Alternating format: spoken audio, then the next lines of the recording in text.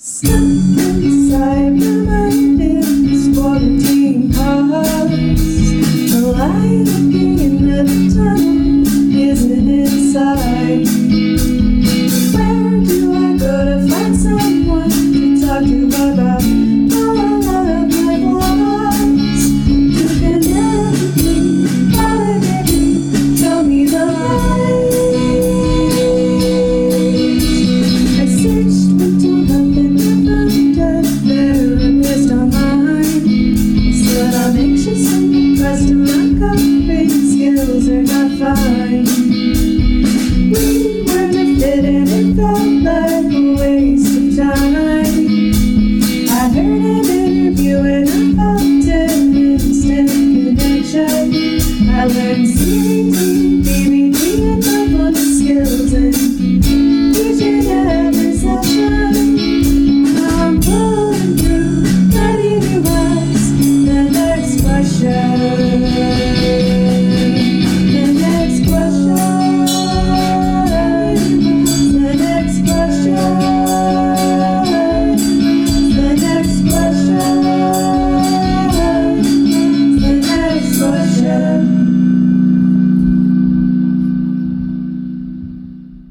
If you enjoyed this episode, please consider making a donation to the podcast via Venmo to the username @NQCATX. Next Quest Podcast is sponsored by Karen's Therapy and Nutrition. Karen's Therapy and Nutrition, specializing in EMDR therapy for the treatment of trauma, food, weight, and body concerns, now offering virtual and in-person sessions. Visit www.cairns, that's CAIRNS, therapy, THERAPY.com for more information or to schedule a consultation today.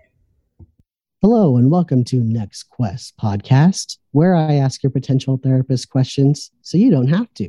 I am your host, Noah S. Garcia, licensed professional counselor supervisor. Today, I welcome to the show Nicole Hart, licensed professional counselor and certified Imago relationship therapist, who will be talking about her practice in an area of specialty, Imago therapy. Welcome to the show, Nicole. Thanks, Noah. I'm happy to be here.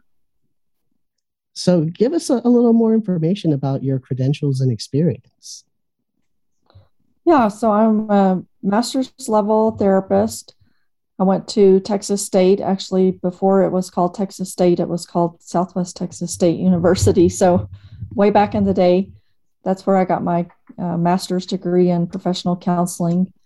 And that was back in 2001. I graduated, actually. So, Cool. Yeah, it's sort of hard to believe it's been 20 years. So, yeah, and then it's been, so I guess 6 years ago, I started the Imago training to become certified and became certified 5 years. So for the last 5 years, I've been specializing in or moving towards a specialization in couples work. Cool. And so what is the name of your practice? It's Hart Counseling Services. That's Okay, HART. great. Yeah. Okay. Now, question, I know we were just talking about this. In your practice, do you accept insurance? If so, which ones? If not, why not? Yeah. So I was on an insurance panel in Austin, the Seton Employee Health Plan, but when I moved, so I recently relocated to Colorado, and they only wanted local providers on that panel. So I'm able to still keep seeing the people I was seeing on that panel, but can't accept any new people. And then I am on a couple of different insurance panels here, and they're specific to the county that I live in here, actually. Well, this county and the county next door. And so those are the panels that I'm on. Okay. And do you offer a sliding scale or reduced fee? So that's a bit of a complicated question, but when Sure. I came off of most of the insurance panels I was on a few years back, so I transitioned a number of people from insurance to private pay, and I have left those clients. I'm still seeing a number of them, and I left them at a reduced rate, or what my rate was at the time. And since then, I've had a fee increase, but I didn't increase their fee because I had made the agreement with them that I would leave them at that rate, because they went from paying $20 a session to paying more than that. And so that is part of what I consider my, reduced fee slots. Okay. And then, I'm also in process of here in the county where I live, in Summit County, they have a nonprofit called Building Hope, and they offer scholarship counseling to people in the community that don't have any other resources. And so I'm in process of becoming a scholarship provider for them for maybe 1 or 2 of my spots a week. So other than that, I don't offer, like for new people coming in, I don't have a set sliding scale that I offer. Okay. Do you have weekend or evening appointments available? Not generally. Occasionally, if there is a real need or an emergency kind of situation, I might squeeze in a weekend appointment. But for the most part, I work during the week and during the day. Okay. Is being a therapist your first career? If not, what was? It is my first career, although it took me quite a long time to get here. I forget now how many years I was in college, but I went through a few different ideas of what I wanted to do. So at first I thought I wanted to be a vet, and I don't quite remember what steered me away from that. But then I actually went to pharmacy school for 1 year, thinking that I wanted to be a pharmacist. But then I worked in a hospital pharmacy over Christmas and spring break, and I realized, oh my goodness, like, no, I need more interaction with people. Yeah.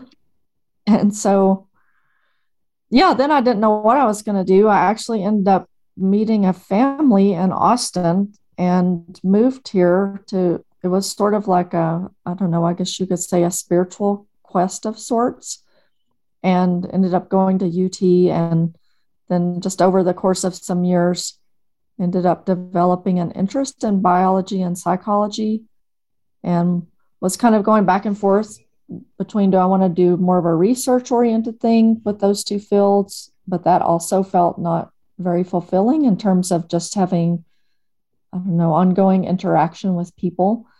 And so I ended up going the therapy route. And so I really love the combination and learning about how our bodies work, along with the psychological piece. And so I ended up in the therapy field. Is that what you would say is what drew you to being a therapist? Well, I think so. One is just my interest, like an internal interest in how all of that works together. But also I learned over time. Well, actually, to back up just a little bit, I found this thing I wrote at the end of high school, which I totally forgot I had written it. But I said that I thought I would want to be a psychologist or a police officer, actually, because I wanted to work with people to solve problems with kind of minimal or vague information. And those two lines of work felt like they would meet that need or desire that I have. So it was a desire I had from way early on, although I kind of lost touch with that along the way for a few years. But when I got when the idea came to me of like, oh, I want to be a therapist, then I realized that I really have a knack for listening and being with people and helping create a space where they can explore their true thoughts and feelings about things. And I feel that that's very rewarding. And so it's sort of an odd mix of what led me into the field. Some of it I kind of learned as I got more into it, like what my real gifts or strengths were in the field. Yeah. I'm right there with you on psychology and criminal justice. I double majored in psychology and criminal justice in undergrad.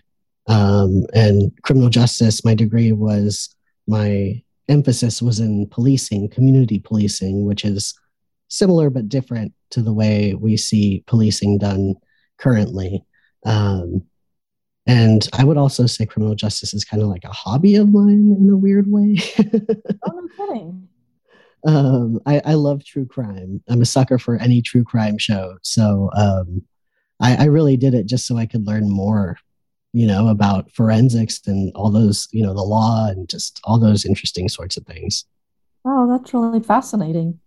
I'm sure you must have listened to the podcast about on NPR, the the young kid that was accused of the crime. I can't remember his name right now, but it was super popular. It would help if I could remember his name. Are you thinking of Trayvon Martin? No, it was before Trayvon.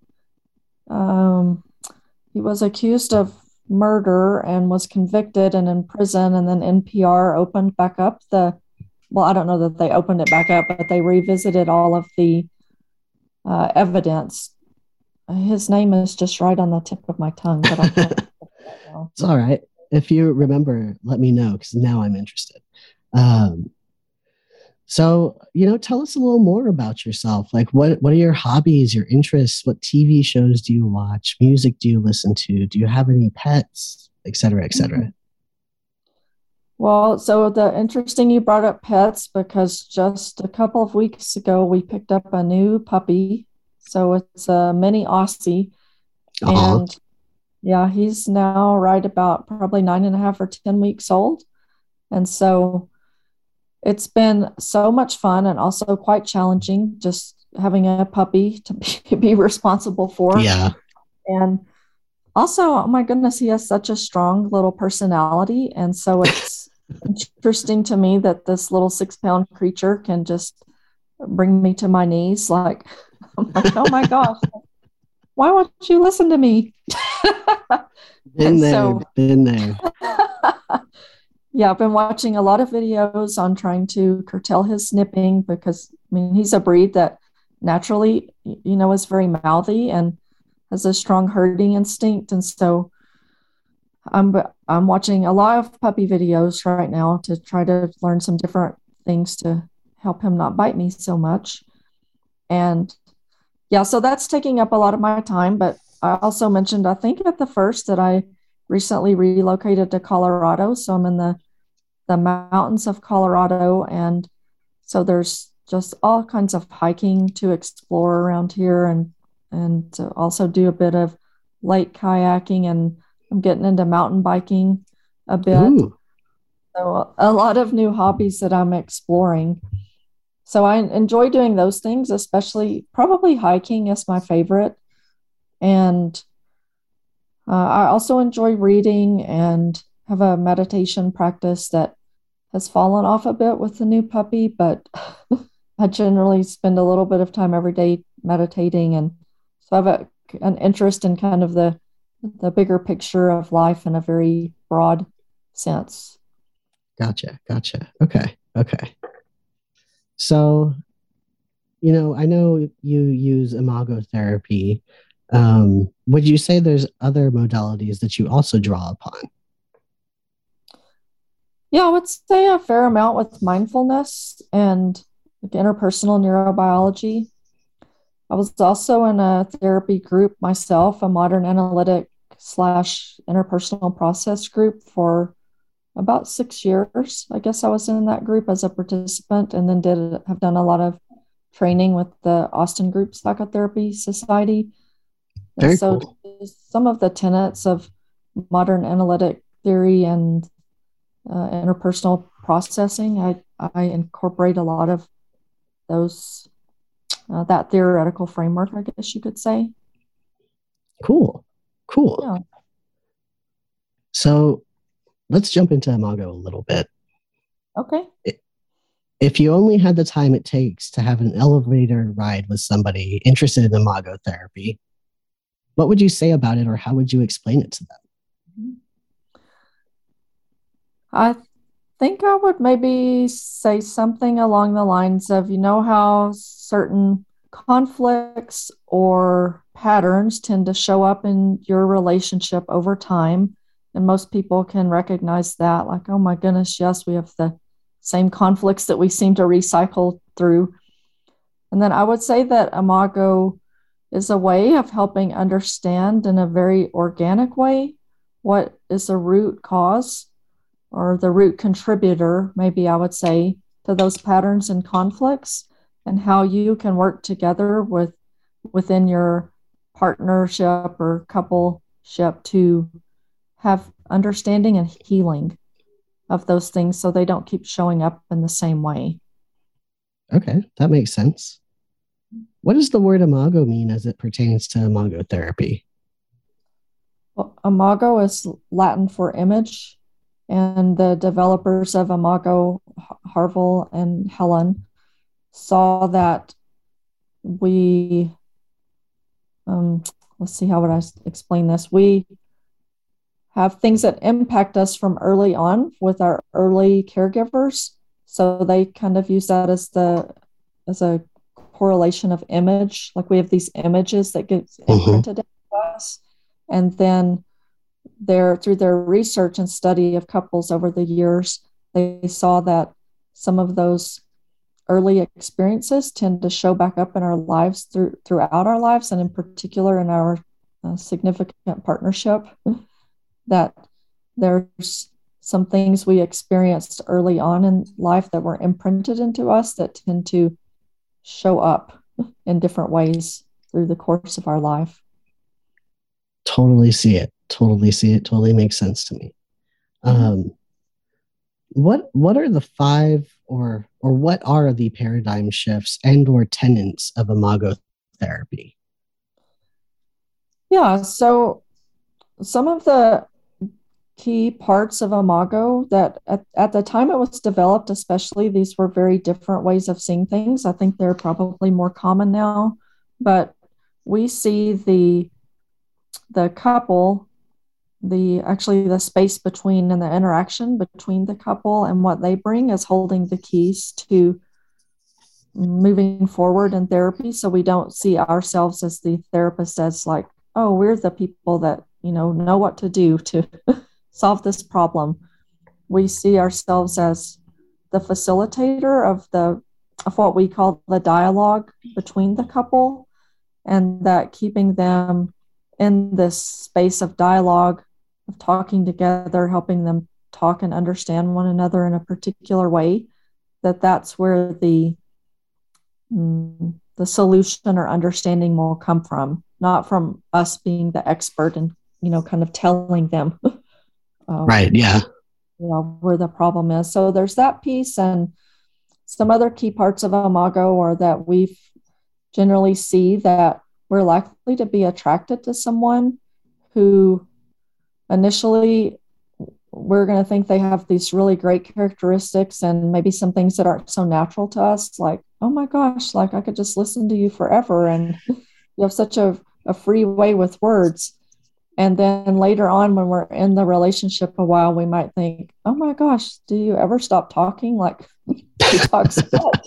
And so some of the initial things that attract us to people will be things later on that we feel aggravated about. And what we see is that we tend to cut off parts of ourselves for different reasons when we're growing up, and we're going to be attracted to someone maybe that has those parts of us that we cut off.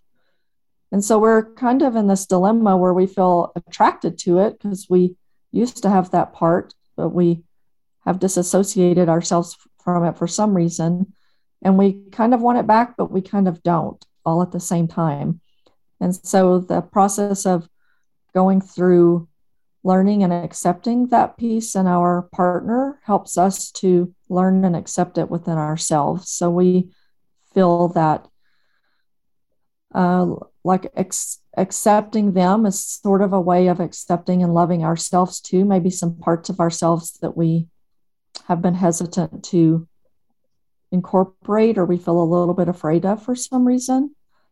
And so we really celebrate difference in that way. Like it's a process of celebrating our differences and learning to let each person have their differences, and for them to hopefully not be so scary. Yeah. What you were saying kind of reminds me of like the saying, what irritates us in others is what irritates us about ourselves, something like that. Or maybe that's vice versa. I'm not sure, but same kind of idea. Yeah.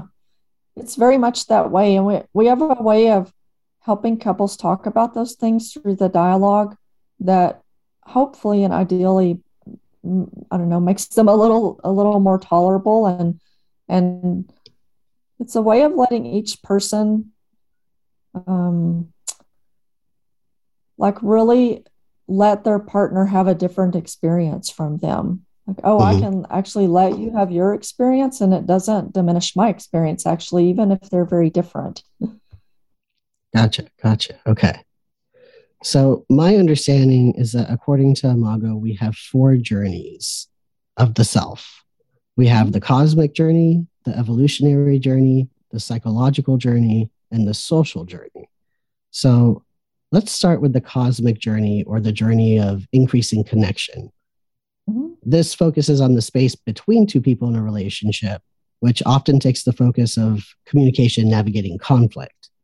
What sorts of skills can Imago offer regarding increasing healthy communication and conflict?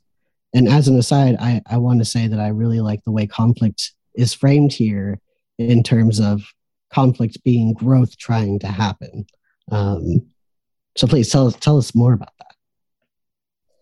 Yeah, so that first journey that you're talking about of the cosmic journey is that we have a belief that all of us have an innate sort of ability and desire to be moving towards a felt sense of connection. So connection with the universe, connection with our partner, that we thrive when we are in a felt sense of connection. And for myself, and I do want to say here, Noah, that, like that I'm presenting my experiences of Imago, right. And a different Imago therapist might have different ideas about this. Right. But so my idea about how Imago really facilitates this is largely through the process of dialogue that we help couples stay in the session. And so there's 3 parts to the dialogue. The first part is mirroring, and that's literally what it is. Like, one person listens to the other and mirrors what they say. And then we have 2 questions that they usually follow up with. The first one is, am I with you or did I get you? And then the second question is there more? And so just that part in of itself creates a lot of connection and safety in the relationship space, because when it's practiced just a few times, each person begins to feel like, oh, I really can say what's on my mind here. My partner's actually listening. Not only are they listening, but they're asking, did I get you? And then they're saying, is there more you want to say about that? And so it's just very inviting and affirming of each person's individual experience. And then after the person says what they need to say and they're like, yeah, there's no more I have to say about that, then the next piece for the person that's listening, we call it validation. And that is that the person listening really tries to imagine from the speaker's viewpoint, like, what is this like for him or for her or for this person? And they make a statement of, it really makes sense. What you're saying makes sense, and what makes sense about it is. And they can just pick out maybe just one piece of it that and this is a little tricky, but it's not from the listener's perspective. It's not like it makes sense to me, but understanding your worldview as I'm seeing it right now, it totally makes sense that you could put that together or that you could see it that way. So there's that validation piece that's a part of the dialogue. And then the last piece we call empathy. And it is simply an imagining what the sender may be feeling as they're talking about this, and saying that, not an explanation of the feelings, but I can see how you might feel sad and scared as you're remembering this or talking through this, or you might feel a sense of relief having been able to share this. So it's the mirroring, the validation, and the empathy. And that happens over and over and over again in the Imago sessions. Okay, I see that. Okay, which kind of ties into the next part of the journey, the evolutionary journey, or rather the journey of increasing safety. Can you talk to us about how the brain is involved in this process, as well as the potential responses we may have, such as like maximizing or minimizing? Sure. Yes. So the journey of safety, we related that back to how the brain works. And we generally think of the three parts of the brain. So it's the reptilian brain, which is the part of our brain that keeps us alive and does a lot of the automatic functions. And it really doesn't evaluate threat. It just lumps things into, is this safe or dangerous? And then it helps our brain to react depending on which category it lumps it into. So it's the very instinctive part of us. And then the mammalian brain or middle brain or limbic system brain, it helps us to establish and evaluate emotional states and facilitates memory and retrieval. And it is a part of our brain that links different areas of our brain.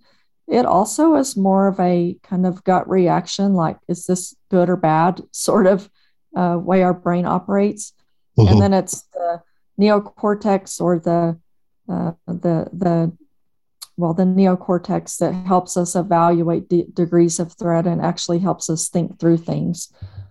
And so when we're not triggered, our neocortex can help us really be very logical about things and think about things and have reactions that we really want to have. But in partnership, a lot of times when something gets triggered in us, it's our limbic system and our brainstem that have kicked in. And you mentioned the maximizing and minimizing. So just to use that as one example, a lot of us in general have a way of responding to something that feels threatening to us that's either going to be a more outward focused energy. So, like, let's talk about this right now, or let's do something about it. Let's get to the bottom of it. And like an immediate need to take an action. And then the other way is more of a minimizing approach where a person needs some time, like, I just need to, go to the other room and think through this, or I need time to gather my thoughts, or I need, an hour break and I'll come back. And so it's interesting. I went to a training a couple of years ago where the guy was showing that there's actually a lot of research now to show that people's wiring in their brains are actually different. And so some people have wiring in their brains and nervous system where they actually, like, they need that interaction to help their nervous system calm down. And some people have very different wiring where they actually need the separation to help their nervous system calm down. And so, and oftentimes what we see is people get into a relationship with different, like, they're opposites. So one of the things we do in Imago is just provide some education, for example, of this is very normal. Like, it's not, one person is not doing something to the other person or being mean or, just intentionally obstinate. It's just simply the way their nervous system is wired to work. And even just understanding that can be a big help to couples to help keep them from getting so polarized against one another. Because, it's real easy to think, like, if you're the maximizer and you're like, well, why can't you just stay and talk? Like, if we could just talk through this, it would make it so much easier.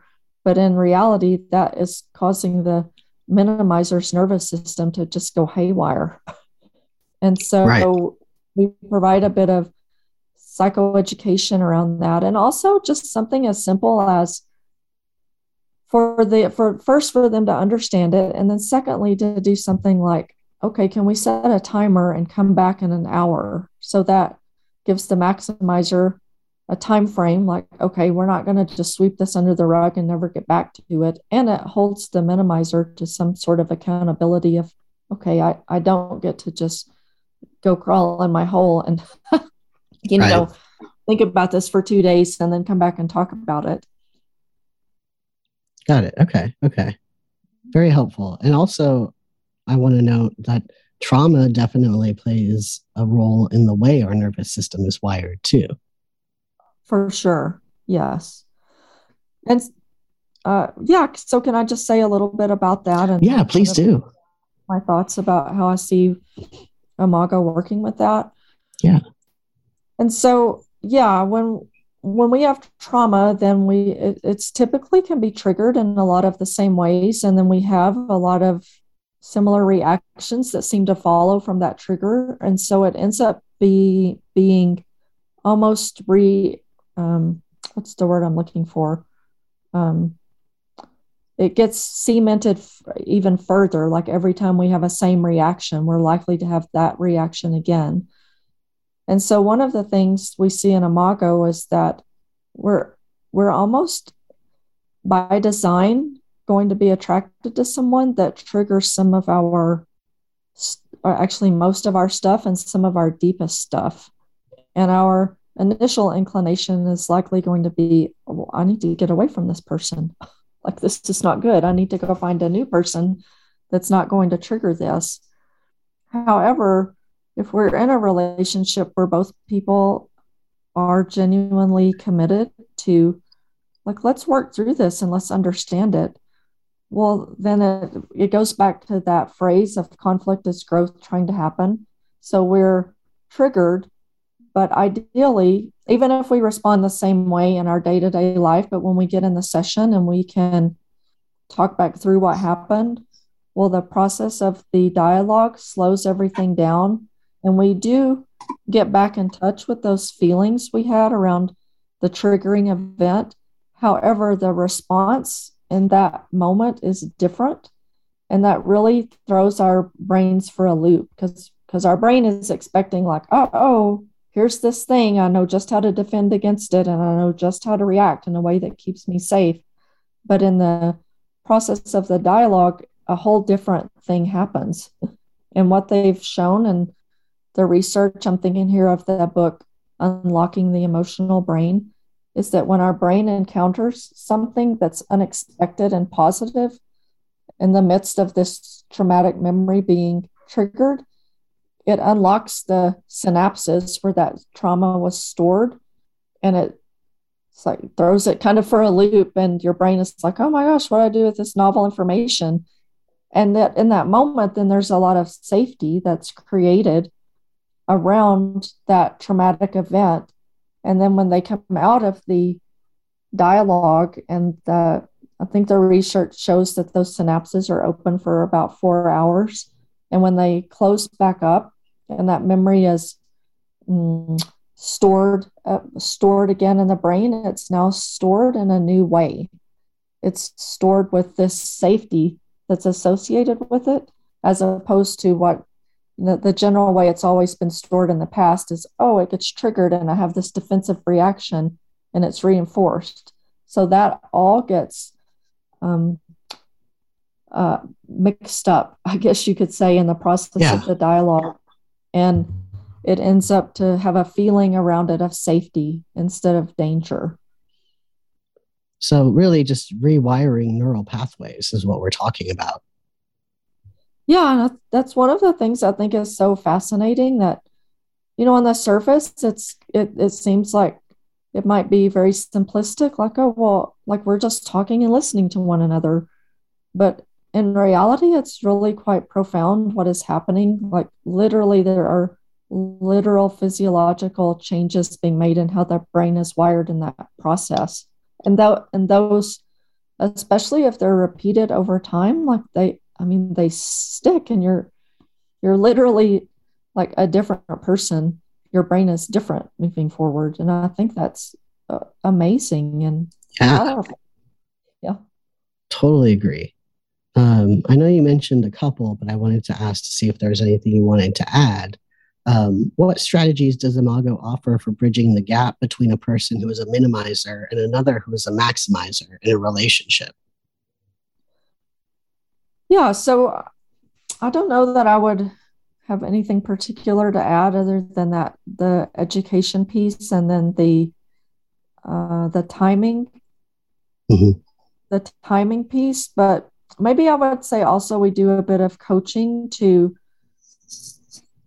For example, if the minimizer feels like they need a really long break, we might do some coaching to help them kind of shorten the break so the maximizer is not having to wait so long, or vice versa.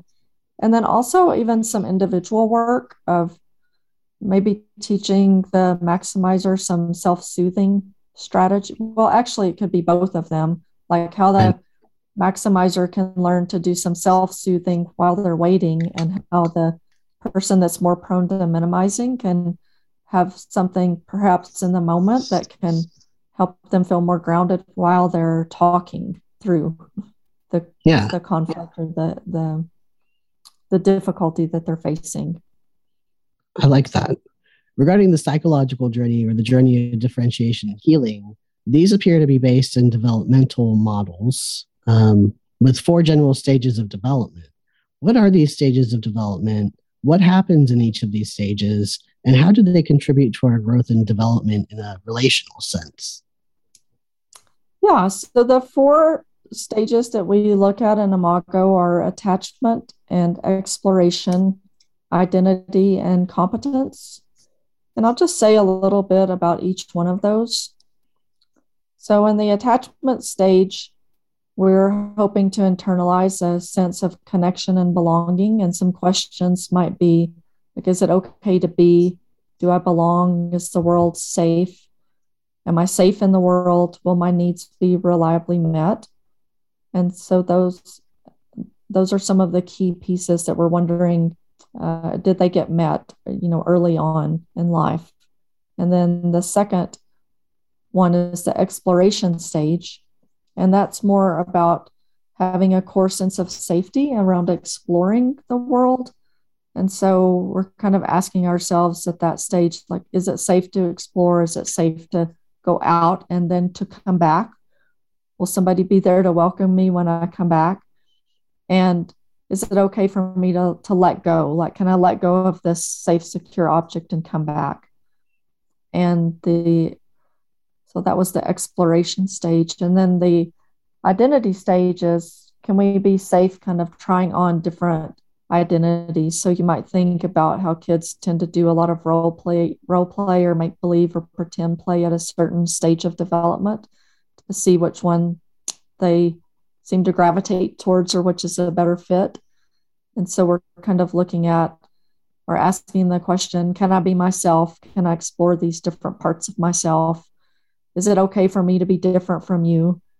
And is it okay for me to be open and flexible and not lose a core sense of myself? And then the last stage is competence. And so that comes around a core sense of feeling powerful or effective in the world. And some of the key questions we're asking here is, can I try new things? Is it going to be okay if I fail or succeed in trying these new things? Is it going to be safe to make mistakes? Can I go after the things I want, knowing that sometimes I may fail and sometimes I may succeed? And can I be supported in either of those, or am I going to be supported to go out and try new things in the world? Mm-hmm. And so what we see is that in our relationships, that we are likely to have some connection with a partner who has a key piece of wounding in one of those, in an area similar to us. And so, for example, let's go to the attachment stage. If, let's say, that I didn't get a lot of good reassurance when I was really little that the world was a really safe place or my needs would be reliably met, and I have this sort of deep down question of, am I really safe in the world? Then I'm likely to be attracted to someone who has some level of that same wounding. And as an aside, I do want to say that we definitely have pieces of wounding in all of these areas, mm-hmm. but maybe one of them is going to stand out more than the others. And so if we see a couple where there's a lot of these questions of like it doesn't even feel safe to be myself, then that tends to be a couple where there's a extreme amount of reactivity, like a ton of like really high emotion. And so part of it for us as a Imago therapist is, I mean, because that's a lot. It's a lot to be in the presence of a like big, strong emotional reactions. But if we can keep in mind, oh, like this is the deep attachment wound, it's not like if we can see underneath the big reaction that's happening, and then over time, well, for one, create the safety of the dialogue, keeping them in dialogue, that settles down some of the reactivity. And then we can do different things with that, maybe through some sentence stems that we give them to encourage a sense of belonging or safety with between one another. Or we might do a bit of psychoeducation to help them understand some things about developmental stages and attachment wounds and that sort of thing. But with any of these different stages, it gives us a framework to understand maybe more of what we're looking at, so that we aren't so reactive ourselves as therapists. It helps us provide them with some knowledge and education. And then also related to this is this idea of differentiation. And so what we see in the attachment literature, developmental literature, is that when people can move through these stages and have some idea of like, gosh, this is not necessarily conscious, but a feeling of like I've accomplished what I need to in this stage, then they can feel like they are differentiated from the world around them. Like I'm my own person, and yet also feel that it's really safe to be connected. And so that's a piece in Imago that we really want to support and encourage, is for each person to feel that it's not only is it good, but it's very safe and very natural in a way that we move organically, is to become differentiated people and yet feel very safe in connection.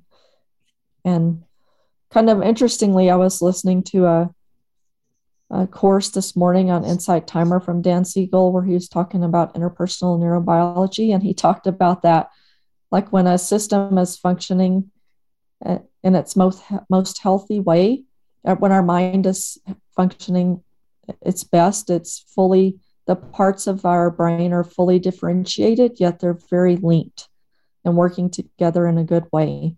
And I was like, oh, wow, that's super cool. Like that's exactly what we focus on in couples work, is like each person is fully differentiated, but they feel super comfortable to come together in connection and also to do their own separate things. Yeah, and I'm seeing how how each of these four journeys is like intertwined with one another too. It's really interesting. The last journey there is to talk about is the social journey. Tell us about the social journey as it relates to Imago and why this is important to our relationships. Yeah, so the social journey is about moving towards increasing growth and wholeness.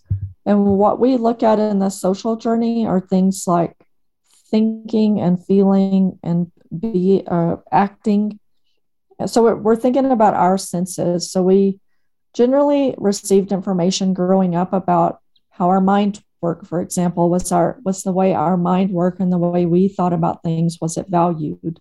Or our feeling nature, the way that different feelings we had, were they welcomed or were some of them shut off?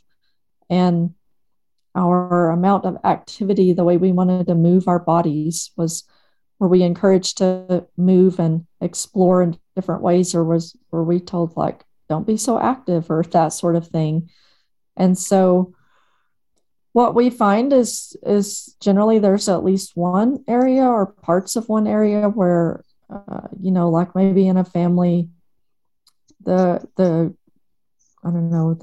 girl of the family may have been very analytically inclined, but that may not have been very supportive for like, oh, that's not a field that girls go into or something like that. Or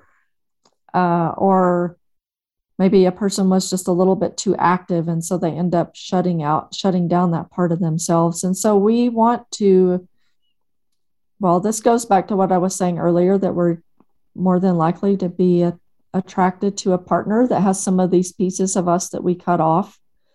And I'll just maybe include a little bit of a self-disclosure here that at the first of last year, I did an advanced training in Imago called it Characterological Growth. And we were to come up with a part of us that we have trouble connecting with, and then we embodied that character for the weekend of the training. And so my character was joy, because I tend to have a little bit of suspicion around joy. Like I kind of have a natural sort of like, let's pick everything apart personality, and just a free experience of joy feels a little bit alarming to my system, actually. And so my character was joy for this training. And the person that I ended up meeting and being attracted to and now living with here in Colorado, well, he is just a really supernaturally optimistic person and moves like very easily towards joy, and is kind of constantly focused on, oh, how can we see the best in things and what's good about this situation, and like really naturally bringing out the positive things to talk about in situations. And so at first that was so terrific to me, like, oh my gosh, like he's so positive and he's just so naturally joyful, and he expresses that so easily. And now part of my growth that we've been together for a while is like, oh my gosh, like, does he ever talk about something that's like sad? And like, I want him to be sad. Or like, let's pick some things apart.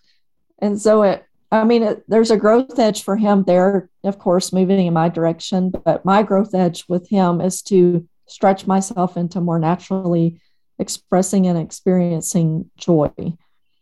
And so I kind of went off track a little bit from your key question. No, I think that was helpful. So, so regarding the social journey, are there? So it sounds like it has to relate to our socialization as a whole, right? And like what we're told is and isn't okay, and what's encouraged and discouraged, and all that sort of thing. How does Imago address issues within the social journey? Well, one of the things, and I'll just include a specific technique here, is called flooding. And we do this in our trainings where there's a lot of people involved, but couples can do it too.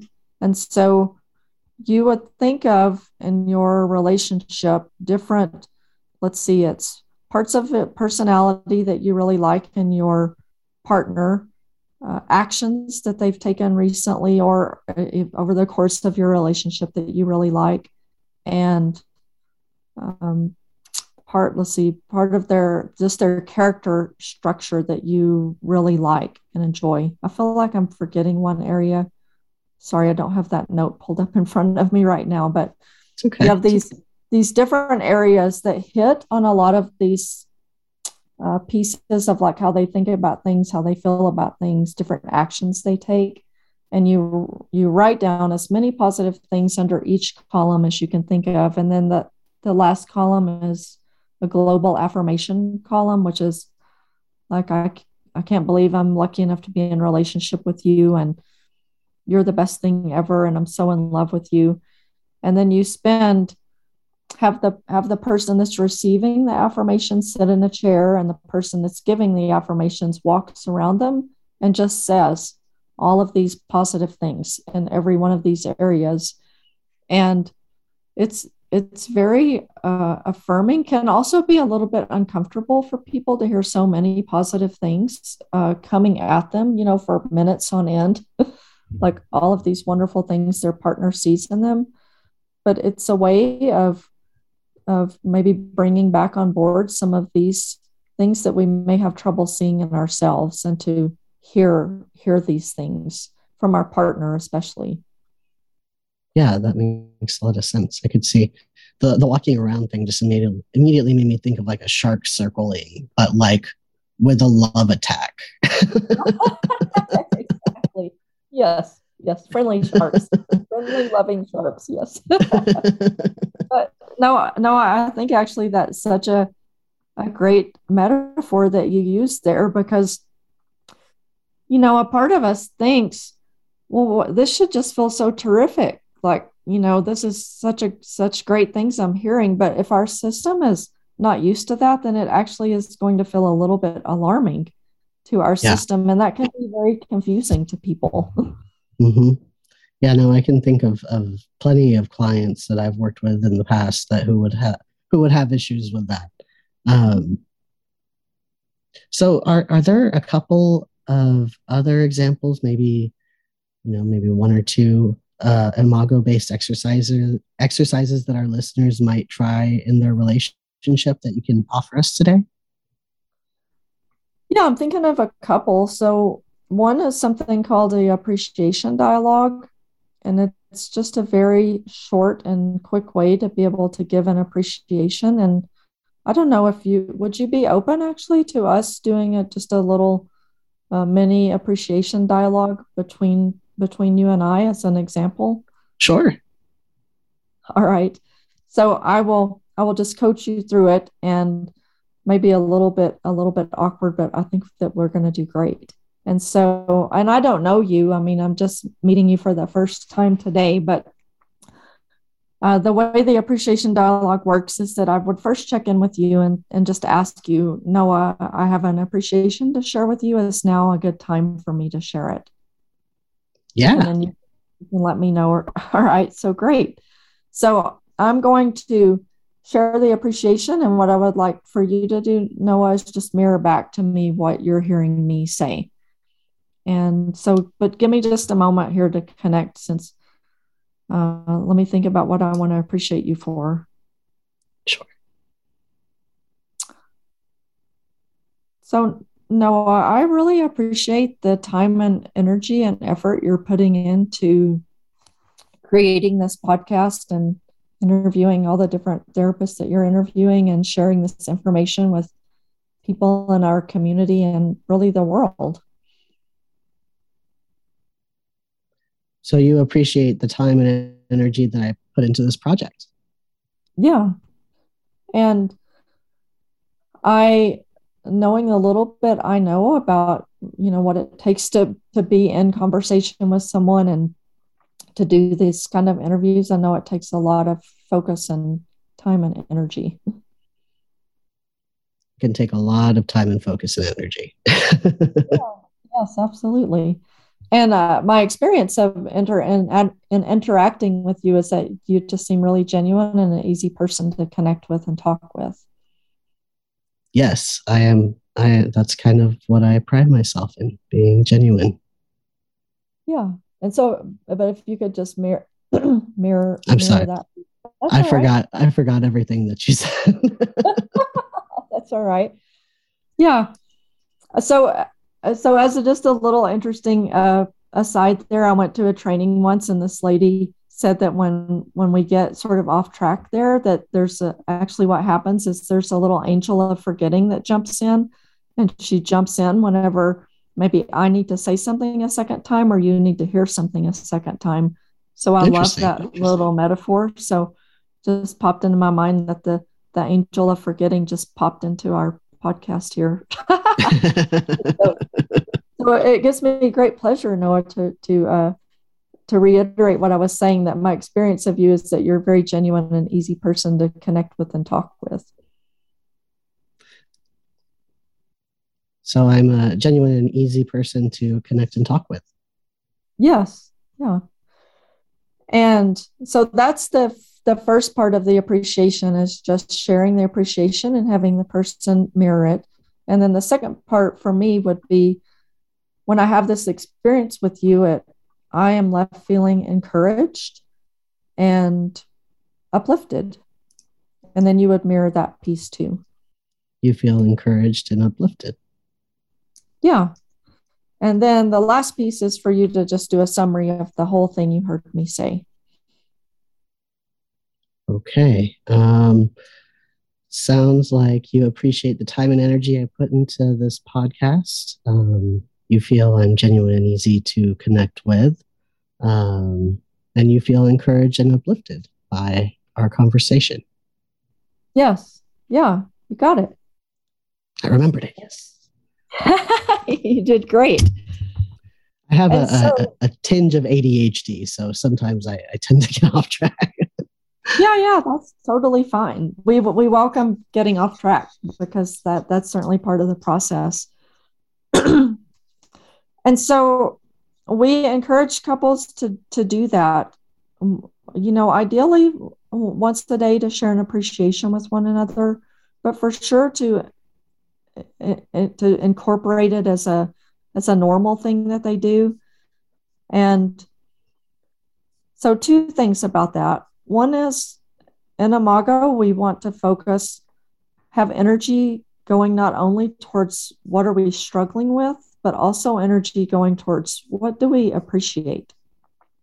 Because it's so easy for us to get totally focused on the problem and what's not working. And when we get more and more energy being sucked into that, it's hard to go in a different direction.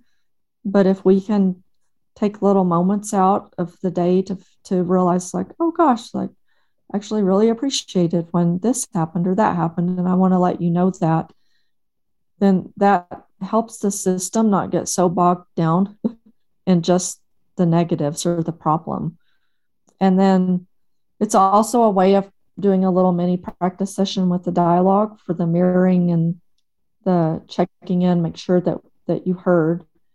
And also, I mean, the fact is we don't normally take time to share appreciations in that way. Like we might throw out a quick like, oh, hey, thanks for taking the trash out. And, our partner might be like, sure, no problem. Or, that it's sort of like we don't really look at each other and it's sort of a passing thing that we throw out, which I should really emphasize that in the mirror or the dialogue process, we have couples look at one another and make eye contact. And so when we ask them to do this appreciation dialogue, we ask them to do the check-in piece, like I have an appreciation to share, is now a good time, and ask them to stop and actually look at one another. And I mean, it's just really nice to hear somebody express a genuine to us. And I see how that can facilitate like connection too, which I like. Yeah. Yes, very much. And that tends to be a way that people can practice the dialogue in just little short snippets in a way that has a lot of safety. Because generally speaking, while sometimes an appreciation will go off track, most of the time, that's a pretty safe way to practice the dialogue.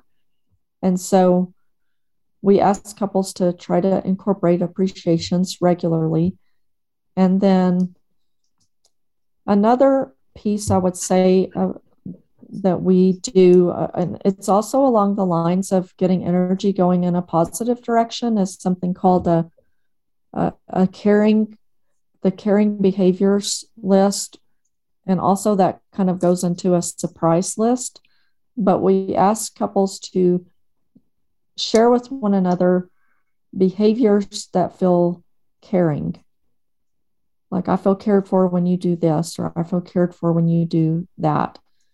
And then it could be different time frames for each couple, but maybe once a week they pick something off the list and do for their partner.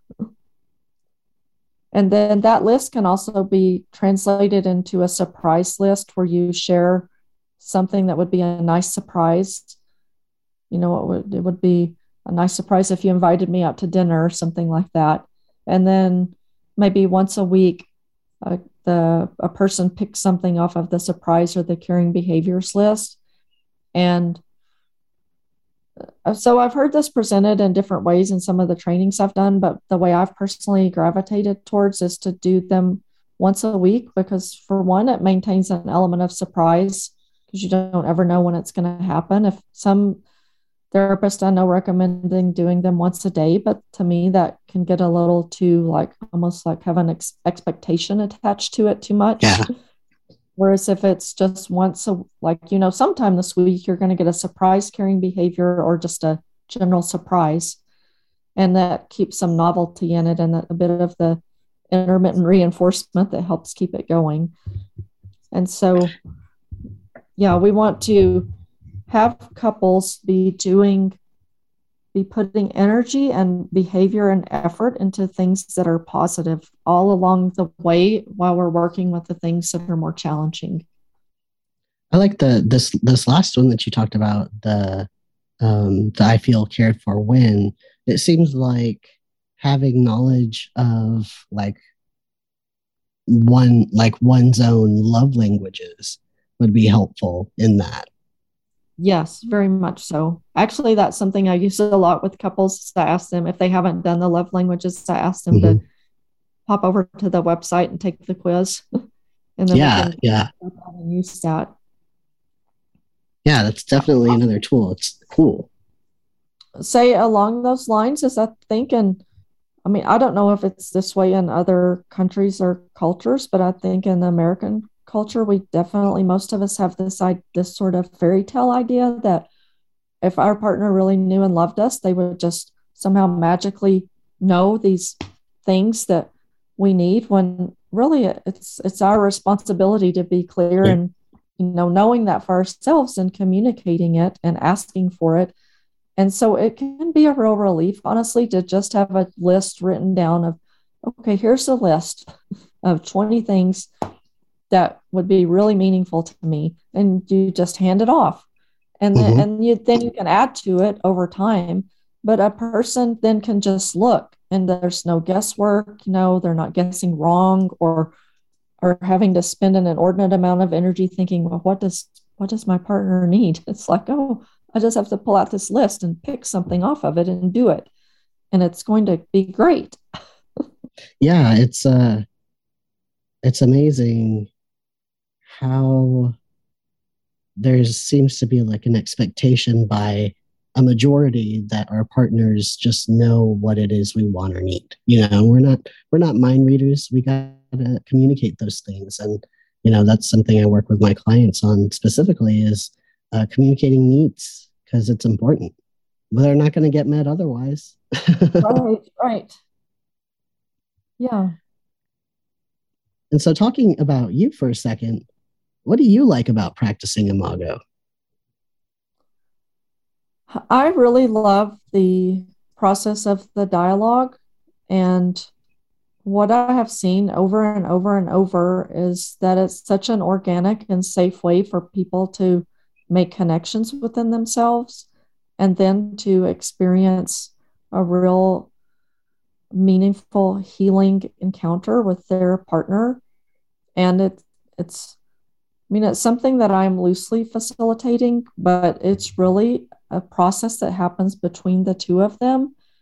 And it's honestly just so incredible the way it works. It's still, and I've been doing it pretty consistently for 5 years now, and it still is kind of shocking to me sometimes just what comes up and how meaningful it is for people.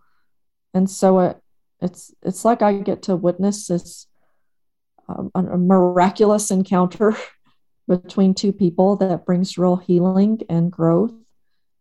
And it's just beautiful. It's a really beautiful thing to get to be a part of and observe. It's just super encouraging. It's like gives me hope of there's healing happening in our world. It's just so terrific. We really need that.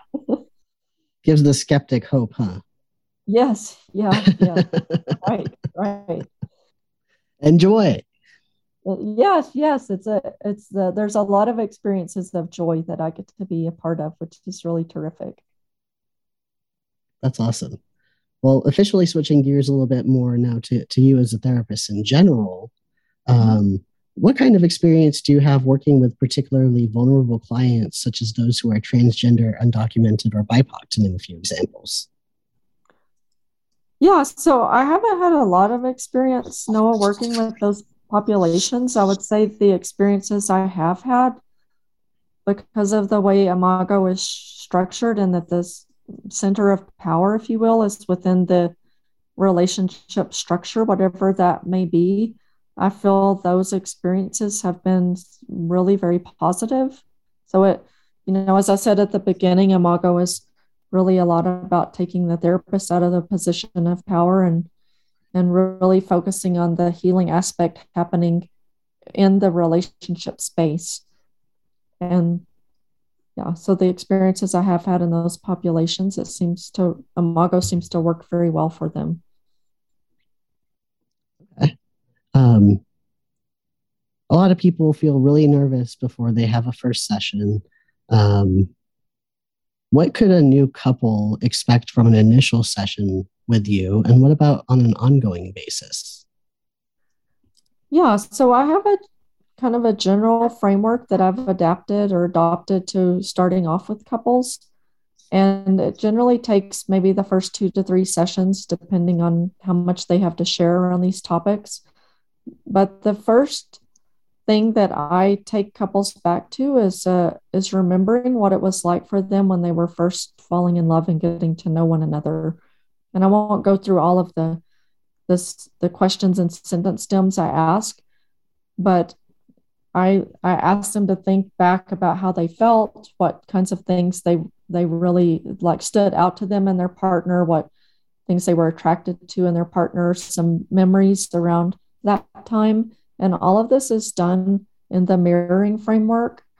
And so this does a few things. One is, I don't think it's a great way to start off therapy by jumping right into like, this is the big bad problem. Problems. Yeah. Yeah. And so I personally want to provide them what is hopefully a pretty positive experience and a positive connection between the two of them. And that, generally speaking, having them remember back to that time in their relationship is usually pretty positive. And so they have something that feels good, and it helps me get to know some important things that I want to know about the couple that I fit into the Imago framework by these questions that I ask. So it's not just a frivolous sort of feel good thing that we're doing. There is also a therapeutic purpose to it. And I have them do that in the dialogue format, so they're mirroring one another, and so I'm bringing them into that framework right from the very beginning. And Okay. yeah, most of the time I hear from couples like that one of them is sort of not so interested in coming and one of them is more interested in coming, or maybe one of them tends to talk a lot more than the other. And so what they experience in that first session is, oh gosh, like we both got equal time. And I really do a lot to make that hopefully a very safe feeling experience. And so they are left with, maybe for the first time in a long time, of them actually looking at one another for an extended period of time and having a very positive and balanced experience of sharing and listening. And so that I would say those are the first, those are the first 2 to 3 sessions. It's pretty structured by me of Mhm. doing something positive as well as exploring their struggle, what they're struggling with in a particular way that also feels pretty safe. And then from that point, moving forward, we usually have a good idea between that and the intake paperwork if these are the areas we're struggling with. And from that point, it becomes much more collaborative in terms of, okay, from what we learned from the first 2 or 3 sessions, these are the core areas we want to focus on. And then we figure out what that might be. Or if something came up in the interim between last session and this session, and they're saying, oh my gosh, like this big thing happened and we need to talk about it. We need to move off of where we were the last session. Then I'm very flexible after those first few sessions moving forward. Okay, cool. I think that's good for people to know. How would you say your clients would describe or experience you? I would say that they feel a real felt sense of safety to say what's really on their mind and really explore their thoughts and feelings in a way that they feel really free to do. Okay. Any particular words that might describe your approach? Ooh, intuitive and collaborative and being in the process. Mm-hmm. Yeah. Yeah, I can totally see that. Mm-hmm. Are you a therapist who will laugh or cry with your clients? Yes, absolutely. Now, my favorite question is, how do you define holding space for someone or for a couple? That's a great question. Let me think about that for just a minute. Sure. How I would describe that. It's I'm finding it's a little bit hard for me to put words to because it's such a felt sense in my body of holding space. So my experience of being in a therapy session is it's almost like I would describe it as an exercise of mindfulness to me, where I like all of me ends up feeling very oriented in the present moment when I'm in session with couples. And so me being able to be in that space and to have myself open to different thoughts and feelings that are in the space and to hopefully with the work I've done within myself and training in my own therapy, that I have a capacity to tolerate a wide variety of different feelings and experiences. And so when I can let those kinds of things be present in my system and do my best to stay grounded and present, then I feel like that helps the couple to do that same thing. Mm-hmm. Yeah. Yeah. What is the best advice you've ever received from a supervisor? Yeah, I would say that I don't know that it was a particular advice, but my experience with my supervisor, because of course, I think for most of us at that time, we're having a lot of questions of our competence and feeling not very competent, or maybe that we can't trust ourselves very much. And so my supervisor was consistently encouraging me to just really trust myself and my instincts and my intuition. And so hearing that consistently over a 2 or 2+ year period really helped me to internalize that piece of, yeah, it's okay to trust myself in these different kinds of situations. Yeah. What have you personally learned about yourself and or the world through your practice? I would say definitely it's to have faith in a process. So I can definitely be a person that wants to, think my way logically to let's figure out this issue and get it solved. And yet, even if I come to an intellectual understanding of some particular thing I'm struggling with, that oftentimes doesn't mean it sinks down into my system or my body. And so this process in Imago, especially, and just therapy in general, I would say, of being a witness to people and holding space, as we were talking about, is something that's helped me really trust more in the process side of life. And I think really just an organic generosity in life, that life will really meet us and help us to have integration and healing when we can just be present with ourselves and present with another, or present with life, like to have this, I don't know, trust in life, I guess, is something that my experience in being with people and my own therapy experiences, that's something I've really learned about myself and life in general. Yeah. I love that. Mm-hmm. So when you're not working with couples, what are you doing to take care of yourself? Well, as I mentioned earlier, I love to hike. So definitely going out hiking. I'm incorporating some of these new hobbies like the mountain biking and having the new puppy. He although I don't know that I would consider that self-care all of the time, but I'm enjoying hiking for sure. But yeah, I enjoy reading and the rock balancing. I can't remember if we were recording when I talked about that, but No, tell us some more about it.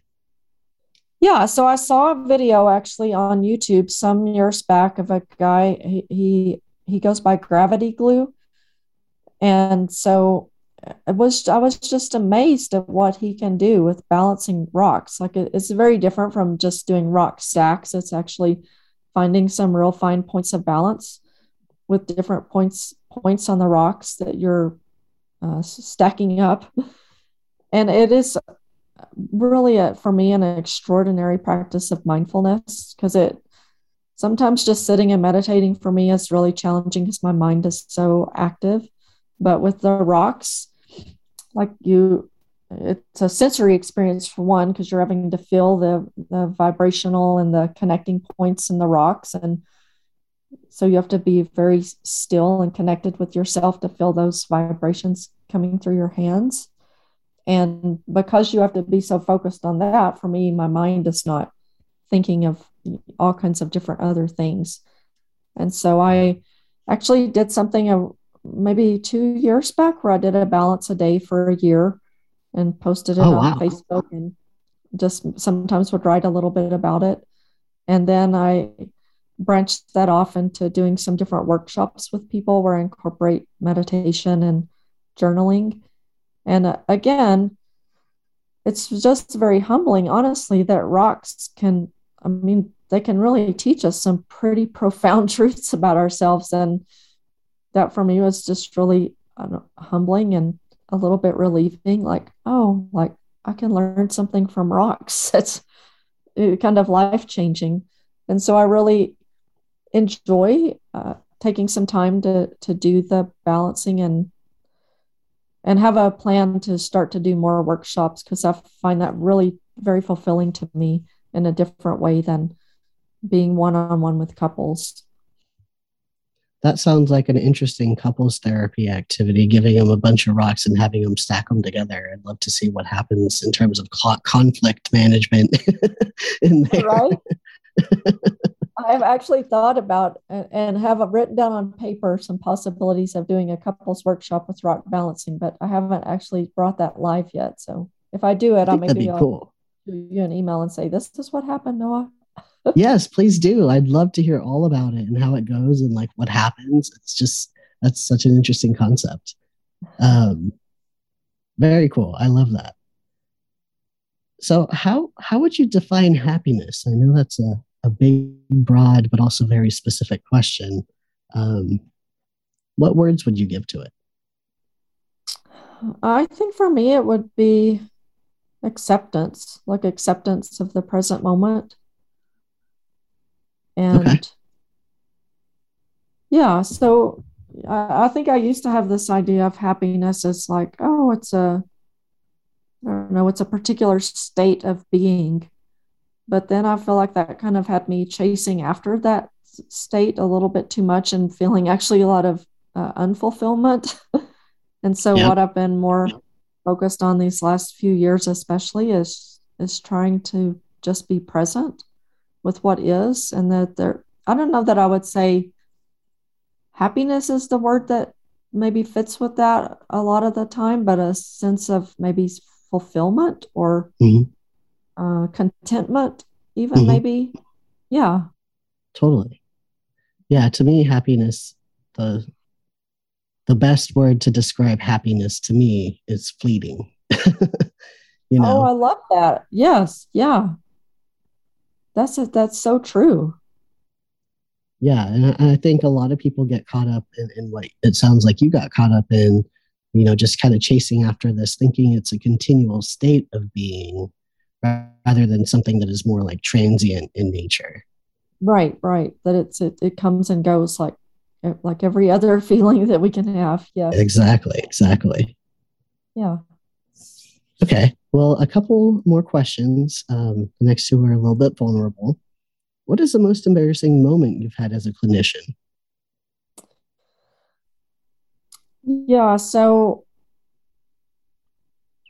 Okay, that's so funny because I was thinking about this, and this memory just popped into my mind right now that I had totally forgot about. So I guess this is the one for me to share. But I was in a session, and suddenly I started to feel like really upset stomach, and I actually ended up having to leave the session, and I got sick. And oh Oh my gosh, no.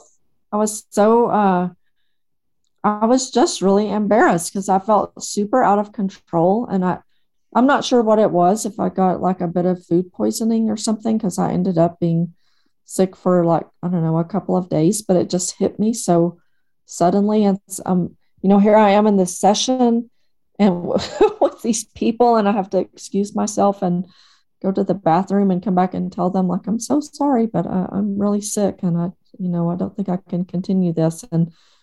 And so it just, I don't know, felt embarrassing, and I felt a bit out of control and not exactly sure how to handle the situation because nothing like that had ever happened before. Yeah, So that's one of my biggest fears actually. is it Um, right? is like is like having like getting sick in the middle of session, like having to throw up or having to use the restroom really badly. Just it seems, I don't know, just the disruption. I hate the idea of that. But I mean, what our body says we got to do, we got to do. We don't have a choice in it. So I'm sure Right, it'll right. happen to me one day. But until then, I'll be grateful for all the days it doesn't. Right. I like that. If it's any consolation, here I am. I made it through that experience, and the clients were actually very understanding. And yeah, I think it was a much bigger deal to me than it was to them. Yeah. Yeah. Okay. Next vulnerable question. Are you in therapy or have you ever been in therapy?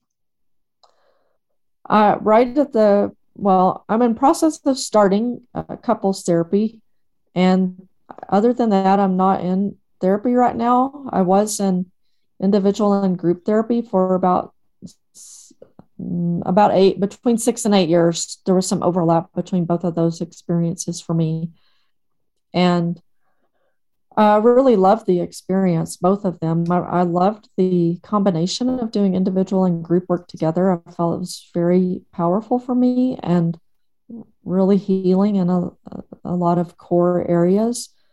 And before my therapy experience, I was a part of a small spiritual group, which there were some positives and turns out to be some not so positive aspects of that involvement too, but it certainly involved a lot of introspection and personal growth opportunities for me and kind of expanding my way of seeing the world. So from the time I was 20 until last fall, I was in some type of continual, like pretty strong focus of growth work. And then last fall, I kind of come to this place where I was like, I think I want to take a short break from all of this and just kind of be in life. And with this move where I was going to Colorado, and just kind of having a different opportunity for experiencing life in some new ways, I wanted to give myself some space to not be analyzing that all of the time. Yeah, well, I mean, I think that's a pretty good indication that you arrived. At least for the time being. Yeah, it felt that way, and I processed it with some friends of mine who are therapists and in therapy, and so it felt certainly scary to decide to discontinue therapy when it's something that had been a mostly twice a week part of my life for 8 years, and so, but it felt like a necessary part of growth for me, and Right. just to give myself a chance to experience life in a different way than I had been for quite a long time. Yeah, that makes sense to me. Mhm. Well, Nicole, is there anything else you think would be good for a potential client or other therapists to know about you or Imago? Well, I would say just that I love what I do, and that it feels like a real honor to me to join couples along a journey where they've realized they've either run into something that they're struggling with, or they just want to have a strong foundation. And it feels truly like an honor to meet them on that path. And also, it's a continual, maybe, challenge for me to live to walk the talk, I guess you could say. And so I enjoy it on a number of different levels. And yeah, I guess I can't really think of anything else. Awesome. Well, it's my turn to share my appreciation. I appreciate you being on the show and sharing your knowledge and experience and the vulnerability it takes to do so. So thanks so much for being on the show, Nicole. Thank you, Noah. I've enjoyed it a lot. The next question. The next question. The next question.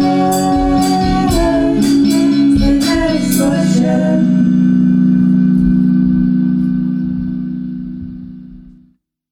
Thank you for listening to Next Quest Podcast. I learned something new today, and I hope you did too. Stay tuned for our episode next week featuring Melissa Hargrave, licensed marriage and family therapist supervisor and licensed professional counselor supervisor, who will be talking about her practice in an area of specialty, sexual anxiety. Next Quest Podcast is sponsored by Jan Dimmitt Resources. Save yourself the time and stress of credentialing and let the experts at Jan Dimmitt Resources do what they do best. For over 20 years, Jan Dimmitt Resources has provided administrative support and credentialing services to mental health professionals in Texas and beyond. Visit their website at jandimmitt.com. That is JANDIMMITT.com, or call 512-731-5725 for more information on all the ways they can make running your practice easier for you. Next Quest Podcasts rely solely on donations to keep this project going. Please consider becoming a patron on my Patreon page at www.patreon, that's patreon.com/nextquestpodcast, or you can make a one-time donation on my website at www.nextquestcounseling.com/aboutnextquestpodcast. You can also support the podcast by liking our Facebook page. Until next question, this is Noah Garcia signing off.